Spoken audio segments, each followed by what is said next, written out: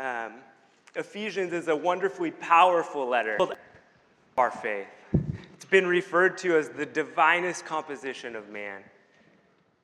It is dealing with topics that are core and central to the Christian belief, both in our faith and in practice. And so this letter that was written to a church similar to ours,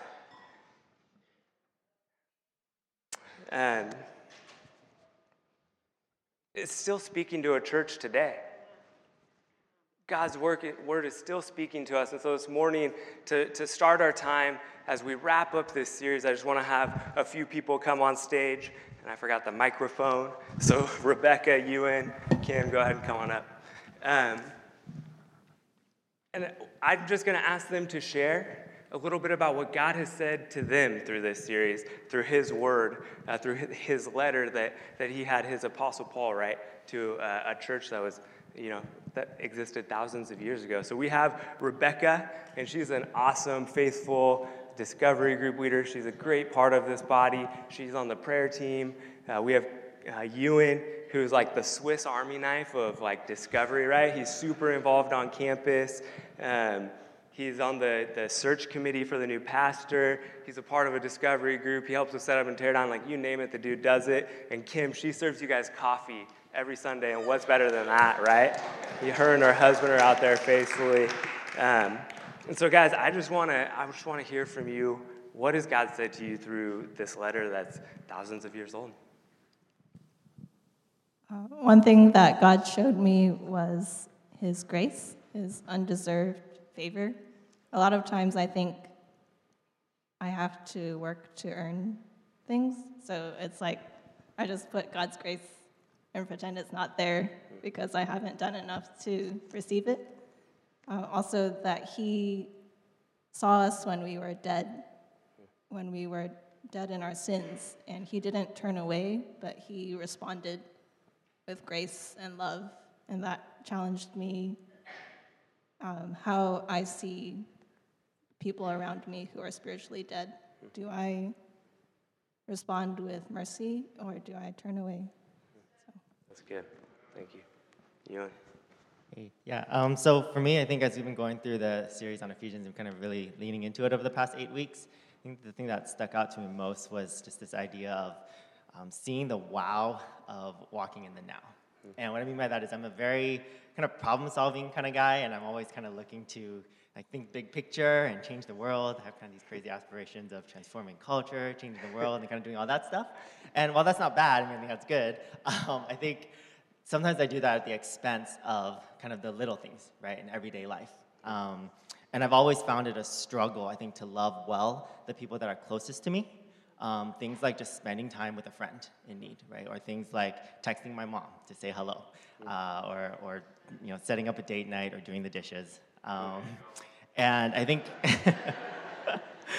as we've been going through this series on Ephesians, what I saw week after week after week was that amazing relationship between how God calls us to live now and how that's tied with what he's done for us in the cross and in Christ, right? In Ephesians 1-3, we saw that, we have every spiritual blessing in the heavenly places given to us in Christ, and he's lavishing the riches of his kindness upon us, right? And then we see that God's plan for the church, right, that through the church, his manifold wisdom is on display for the authorities and the powers in heaven to see, and that's an amazing thing. You get all that language of grandeur in chapters 1 and 3, and then in chapters 4 and 5 and 6, it talks about how that plays out for us kind of every day in the little things, right? It talks about how that plays out for us as we, participate in the church, right? How we serve one another in the church, how we love our spouses, how we honor our father and mother, how we are in the workplace. And for me, that's just been kind of so convicting, I think, that these little things are not little and they're not unimportant, right? That texting my mom to say hello isn't just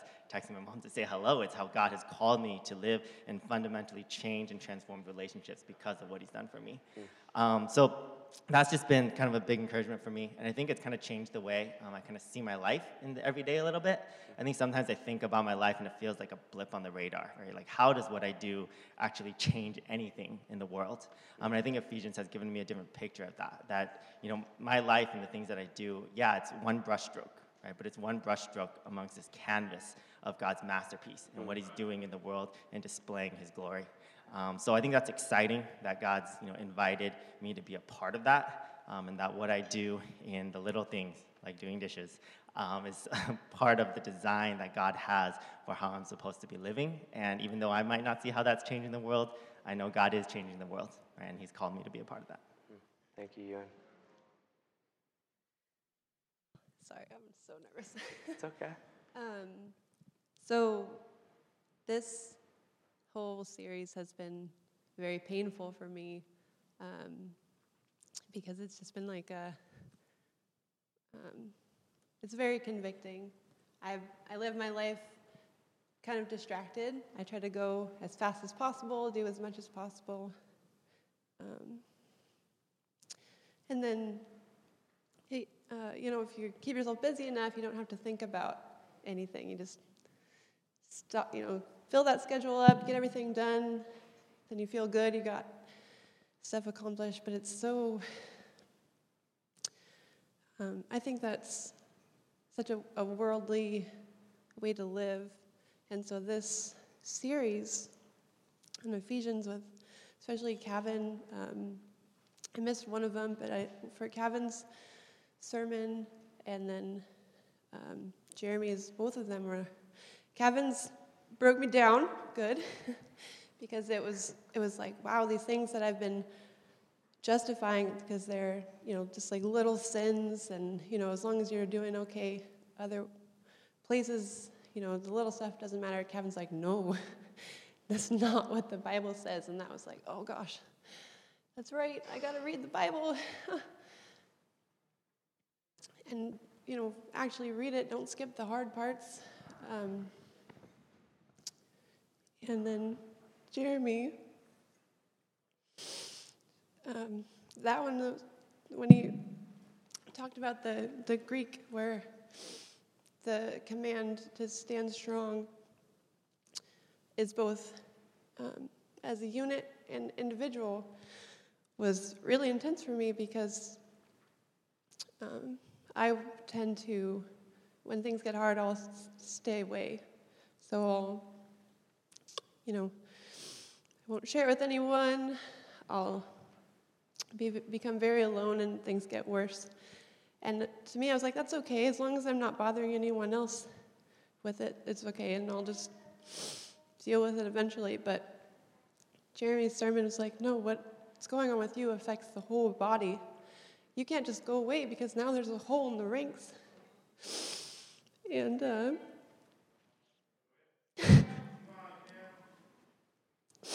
it was just, it was so powerful.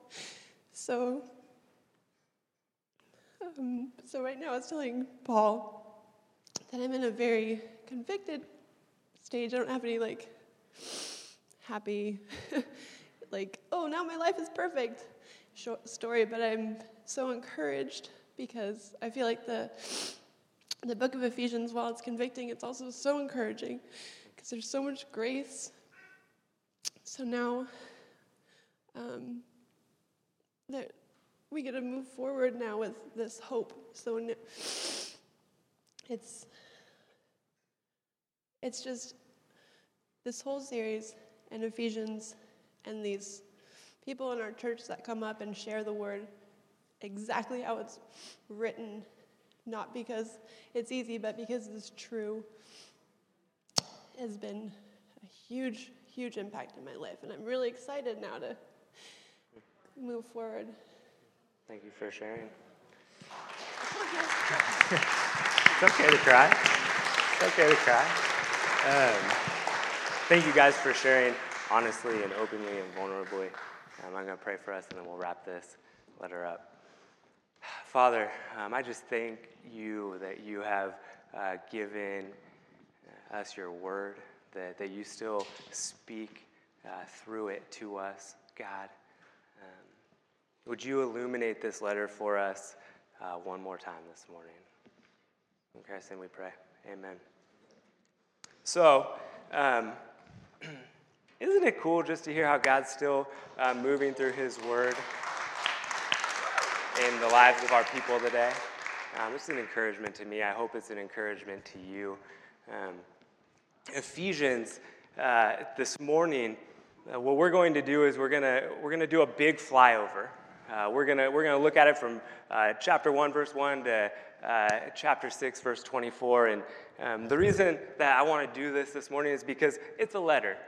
It's a letter written by one man to a church that's similar to ours, and it was delivered by their system of mail. If you get a letter in the mail and you read it paragraph by paragraph, discussing it with people in the middle of the week and unpacking it like that, you're different than me. When I get a letter, I read it from start to finish. And so now, my disclaimer in that is that since we have done the hard work of unpacking section by section, of pulling out the life-altering truth that is in each section, talking about what that looks practically in our lives, I am excited to share the big picture context that all of that fits into this morning. So when we started out with this series, what we launched out to do was to look at what Paul said to the Ephesians, and we kind of framed it in these three goals. We said, we want to see the greatness of God. We want to learn how to walk in light of the gospel, and we want to stand firm in who God has called us to be. And so this morning, that's my lens. That's how we're going to look at the big picture context as we fly over this entire book. And so, like I said, we're going to start on 1:1, and the reason I'm starting there is because I think it's important to understand who Paul was writing to. Who is this letter to? He says it's to the saints who are in Ephesus, who are faithful in Christ Jesus. And so what we know about the church in Ephesus is that it was the flagship church of that time. We believe that it was actually probably a place that was thriving, that was probably pretty healthy. And so Paul is writing then this grand letter that still speaks to us today, and he's writing it to people who already follow and know Jesus. And if you're here this morning, you're like, okay, I don't know Jesus, so what does this got for me? I can't think of 3 better chapters in the Bible for you to get to hear, because after all, this is the essence of what we believe.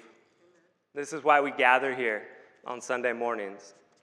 And so, verse 3, he says, "Blessed be the God and Father of our Lord Jesus Christ, who has blessed us in Christ with every spiritual blessing." And that might seem like a little thing. It's like the start of this grand letter, but I also think it may be the most important verse in this. It's not really, but you'll get to my point in a second. But what we learn in this verse is that we are here not for ourselves and not for our own glory and for our own success, but we are here to praise the Father that created us and put us on this earth. That is why we're here. And in Christ, in the relationship we have come to know in Christ and been made right and been brought back into relationship with God, we get blessings. Not because of what we did, but because of what Christ has done for us. And so then we see those blessings. We're adopted into the family of God. We are forgiven and redeemed. We get to partner with God in working out his eternal purpose. And we are filled with the Holy Spirit. And then in chapter 2, we continue to see the greatness of God. And James did this so wonderfully. He illuminated the fact that we're dead in the trespasses and sins. And he told us that sin, it's imperfectly obeying God's law. And he asked this great question: do you believe you're a sinner? And you kind of, maybe, I don't know. But then he asked, do you believe you're imperfect? And I don't think that there are many of us in here who would say you're perfect. And so what that means is that because of your sin, because you haven't perfectly follow God's law, you've been separated from the Father and from the Creator, because he is a holy and perfect God. And so what we learn just a few verses later is that in verse 4 it says, "But God, rich in mercy, because of great love, made us alive with Christ. By grace we have been saved through faith."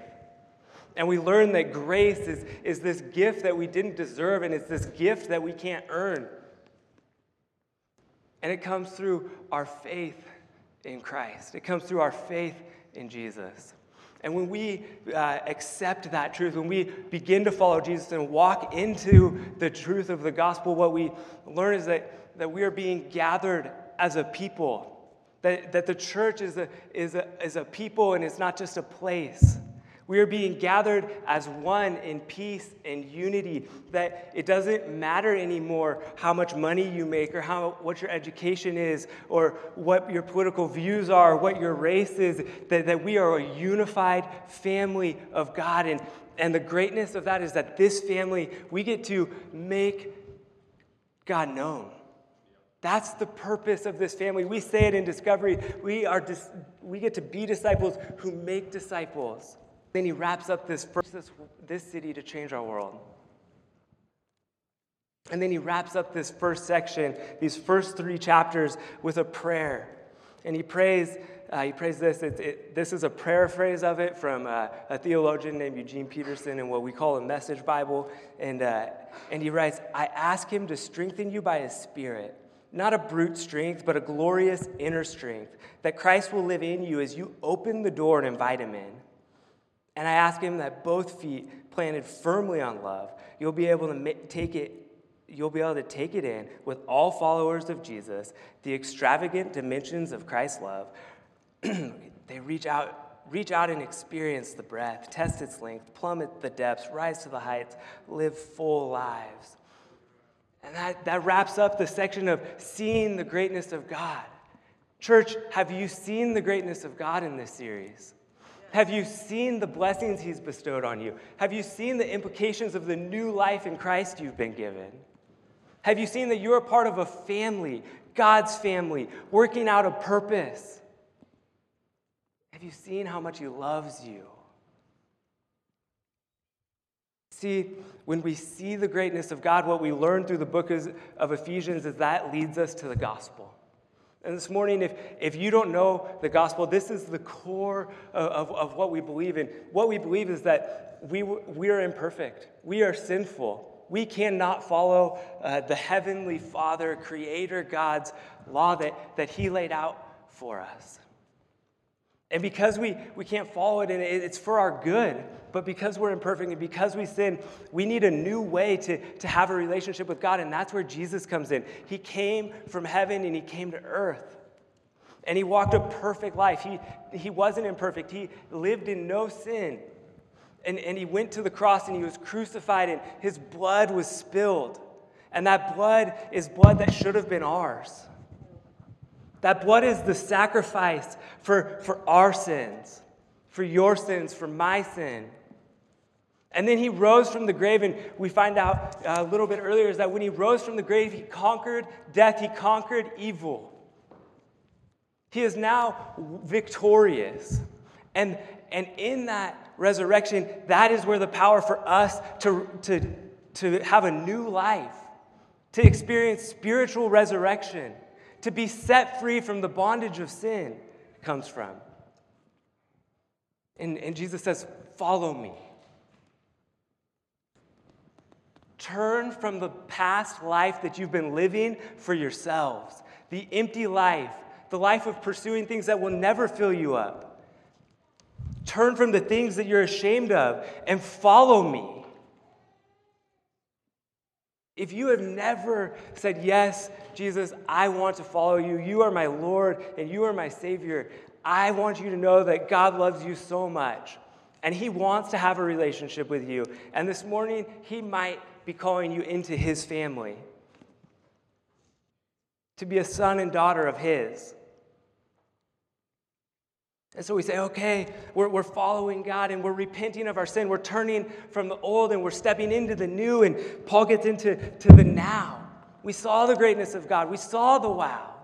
And now we get to walk in the now. And what does that look like? In verse 4:1, he says, "I therefore, because of everything that I have done for you through Christ, because of everything I have given you, walk in a manner worthy of the calling. Walk in a manner worthy of the gospel. Repent, change your ways, and follow me. Walk in light of the gospel." It's like, oh man, that's awesome. I want to live a new life, but where do I start? Paul gives us 4 spheres, 4 simple spheres. And he picks up where he left off in verse 3 to start, and he says that we walk in unity in the church. See, He's made us a family. He's made us one. And then he's given us all gifts. And we all get to work out. We all get to do the work of God. We all get to be a part of the ministry. Not just the person on this stage. Not just the senior pastor or the elders, but every one of us. And when we do that, we function as a body, just like our physical bodies, and we work in unison, and we are the hands and we're the feet, and Christ is the head, and it all works together in unity and in unison. And what happens is the church grows. The world begins to see the church unite all things under Jesus Christ for the glory of God, which is the purpose of God's eternal plan. We get to make disciples, we make disciples. And then he says, in the world, go and live a new life and walk in holiness. Right? Because you have been given the power inside, and you used to be dead, but you are now alive. You are now a new person. You have new life. You have been changed, and that spirit inside of you, allow it to renew you. It is the power to transform your life. Just as Christ rose from the dead into new life. It says, put off the old self and take a step into the new. He says, ways that we can do that. We can walk in love, chapter 5, verses 1 and 2. And I'm just going to read the paraphrase one more time because I think he does a great job just giving a picture of what that might mean. He says, watch what God does, and then you do it. Like children who learn proper behavior from their parents. Mostly what God does is love us. Keep company with him and learn a life of love. Observe how Christ loved us. His love was not cautious, it was extravagant. He didn't love in order to get something from us, but to give everything of himself to us. Love like that. When we're made new, we give everything of ourselves to love the people around us, to walk in light of the gospel, to walk in holiness.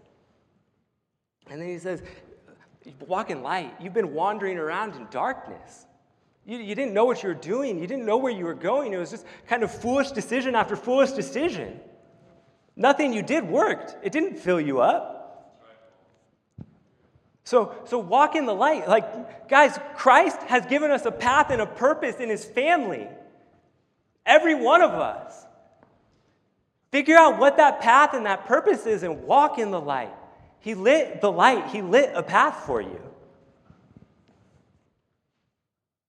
He says, in our homes, walk in love and respect. You see, in the church today, there's some tension in what it means to submit to your husband as a wife and to love your husband as love your wife as a husband. And Jake did an awesome job with this 2 weeks ago. Go and listen to it. Listen to it if you didn't hear it. But I'm just looking at verses 31 and 33, and I'll tell you what I see.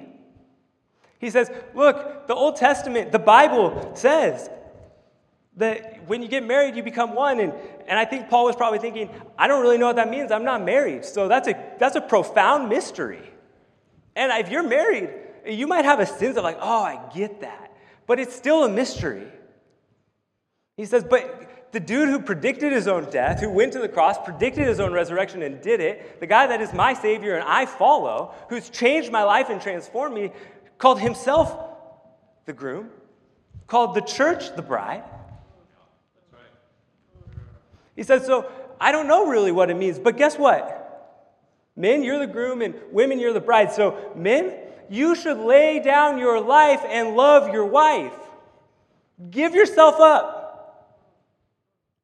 And women, respect and honor and love and serve your husband as the body serves Christ, as the church loves Jesus.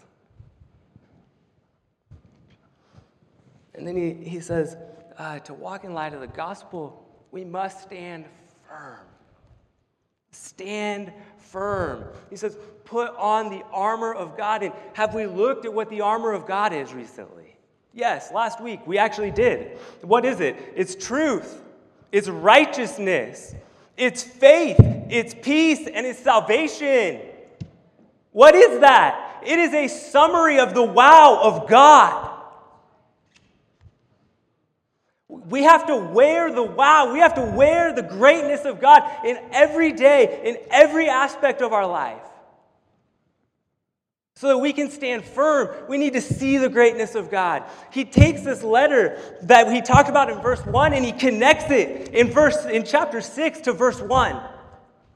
And he says, you know what the power to do that comes from? You know what the offensive weapon is? You know how we go and fight the battle with Christ? He says it's in the Spirit. You're empowered in the Spirit. You're empowered in the Spirit in the Word of God, and you're empowered in the Spirit to enter into His presence in prayer. And you know what happens when you open this up and say, Spirit, speak to me from your Word? He does. And when you enter into His presence in prayer, He meets you there. And you know what happens? The gospel, it washes fresh over you all again. And you see His greatness. And you experience His love. And you say, I want to walk in light of the gospel, God. Where am I not following what you are asking me to do? And you repent and you say, okay, I'm going to turn and I'm going to go another direction. And you start to, and the spiritual worlds take notice and saying, like, that dude's onto something. I don't want him to be successful. And he says, okay, battle. And you step into that fight, and what do? You stand firm. You put the wow of God on.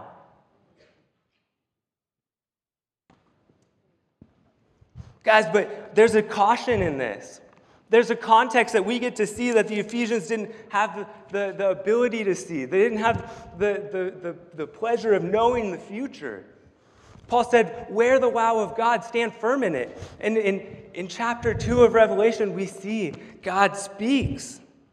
He speaks to the church and he says, guess what, guys? You obeyed my commands. You walked in light of what you believed. You did. But I have this against you. You forgot your first love. I told you to stand firm, to wear the greatness, to wear the love. But you didn't do it, so repent. Turn back. Find your first love. Put on the wow of God again. I think the temptation is to stand up here and to say, okay, Ephesians is done. Here's a to-do list. Man, God is so good. So church, be unified. Individuals, walk in holiness. Men, love your wives. But that's not what I can do this morning because that's not what Paul does. Paul doesn't say, here's a to-do list. Paul says, guys, see the greatness. See the greatness of God. Believe the gospel. When that changes you, when that just changes your motivation for how you live, when it changes you from the inside out, then repent and walk in light of the gospel.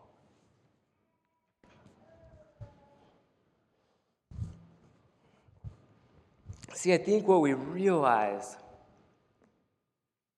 when we look at this from verse 1 to the end as a whole, we realize that these are not steps that we take to get to a destination. We realize that this is a relationship that we constantly are living in through Jesus with our Father in heaven.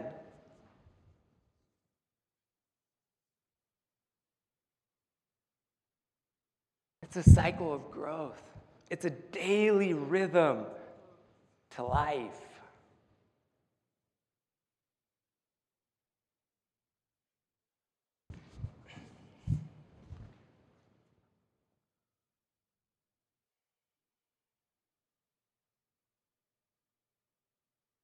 Guys,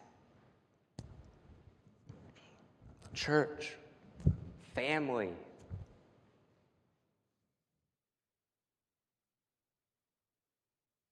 have we seen the greatness of God?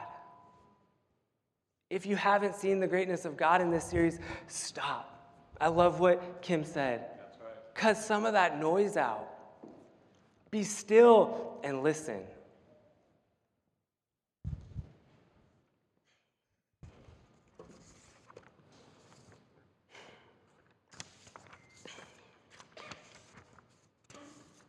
Guys, when we begin to understand this and allow ourselves to be changed by the gospel, I believe that we will be working as a body, united for the glory of God through the purpose of Christ. And I believe that our lives will look different. I believe that the people who once knew us will say, man, he's different. Like, he loves me differently. He's making different decisions. He's no longer angry and bitter and resentful, but like, who is this guy? And he has a purpose and a plan, and he's empowered by something that I don't even know what the frick his power is coming from. But he's different, and our families will look different, and our marriages will look different, and we'll need to stand firm. And we'll need each other. We'll need to gather and to unite as a body and as a family, and we'll need to remind ourselves to see the greatness of God once again. And so as I wrap up this series, I don't want to leave you with a to-do list of steps to take, because I don't believe that this is a to-do list. What I see when I read this, what I've seen through this series, what I've heard through the people who have shared this, is that every day we must see the greatness of God. Every day we must be reminded to walk in light of the gospel. Every day we must stand firm in who God has called us to be. And as we as a family of God, the body of Christ, the church, as we engage with the spiritual world, as we begin to battle and to stand with Christ in it, we will begin to see everything united under Christ, fulfilling the purpose of God for his glory. Guys, when we see, we walk. When we walk, we must stand. We started out asking the question, what is the church? Who is the church? Discovery. I submit to you that we are the church. Let's start living like it. Father,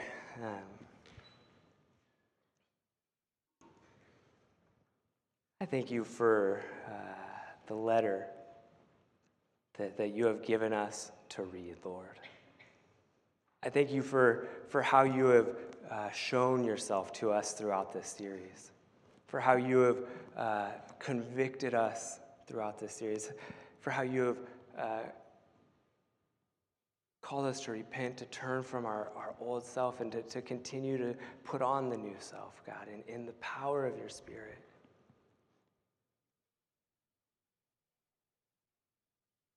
God, I pray that we would see the greatness of you. God, give us your Spirit so that we may see you fully. God, I pray that every day we would be reminded of our belief. We would be reminded that we are following you, that we are walking in your light, that we are walking in your freedom and in your gift of grace. Empower us, Father, to live as you are asking us to. God, and I pray that we will gather as a family, that we will gather as a church, that we will gather as Discovery. And we will stand firm. God, that we will stand firm so that you can work through us to unite all things under Christ for your glory. In Christ's name we pray. Amen. We're going to enter into our time of response, and this is an opportunity for you to sit, to cut some of that noise, and to be still. And we encourage you during this time to really to do that. It's not often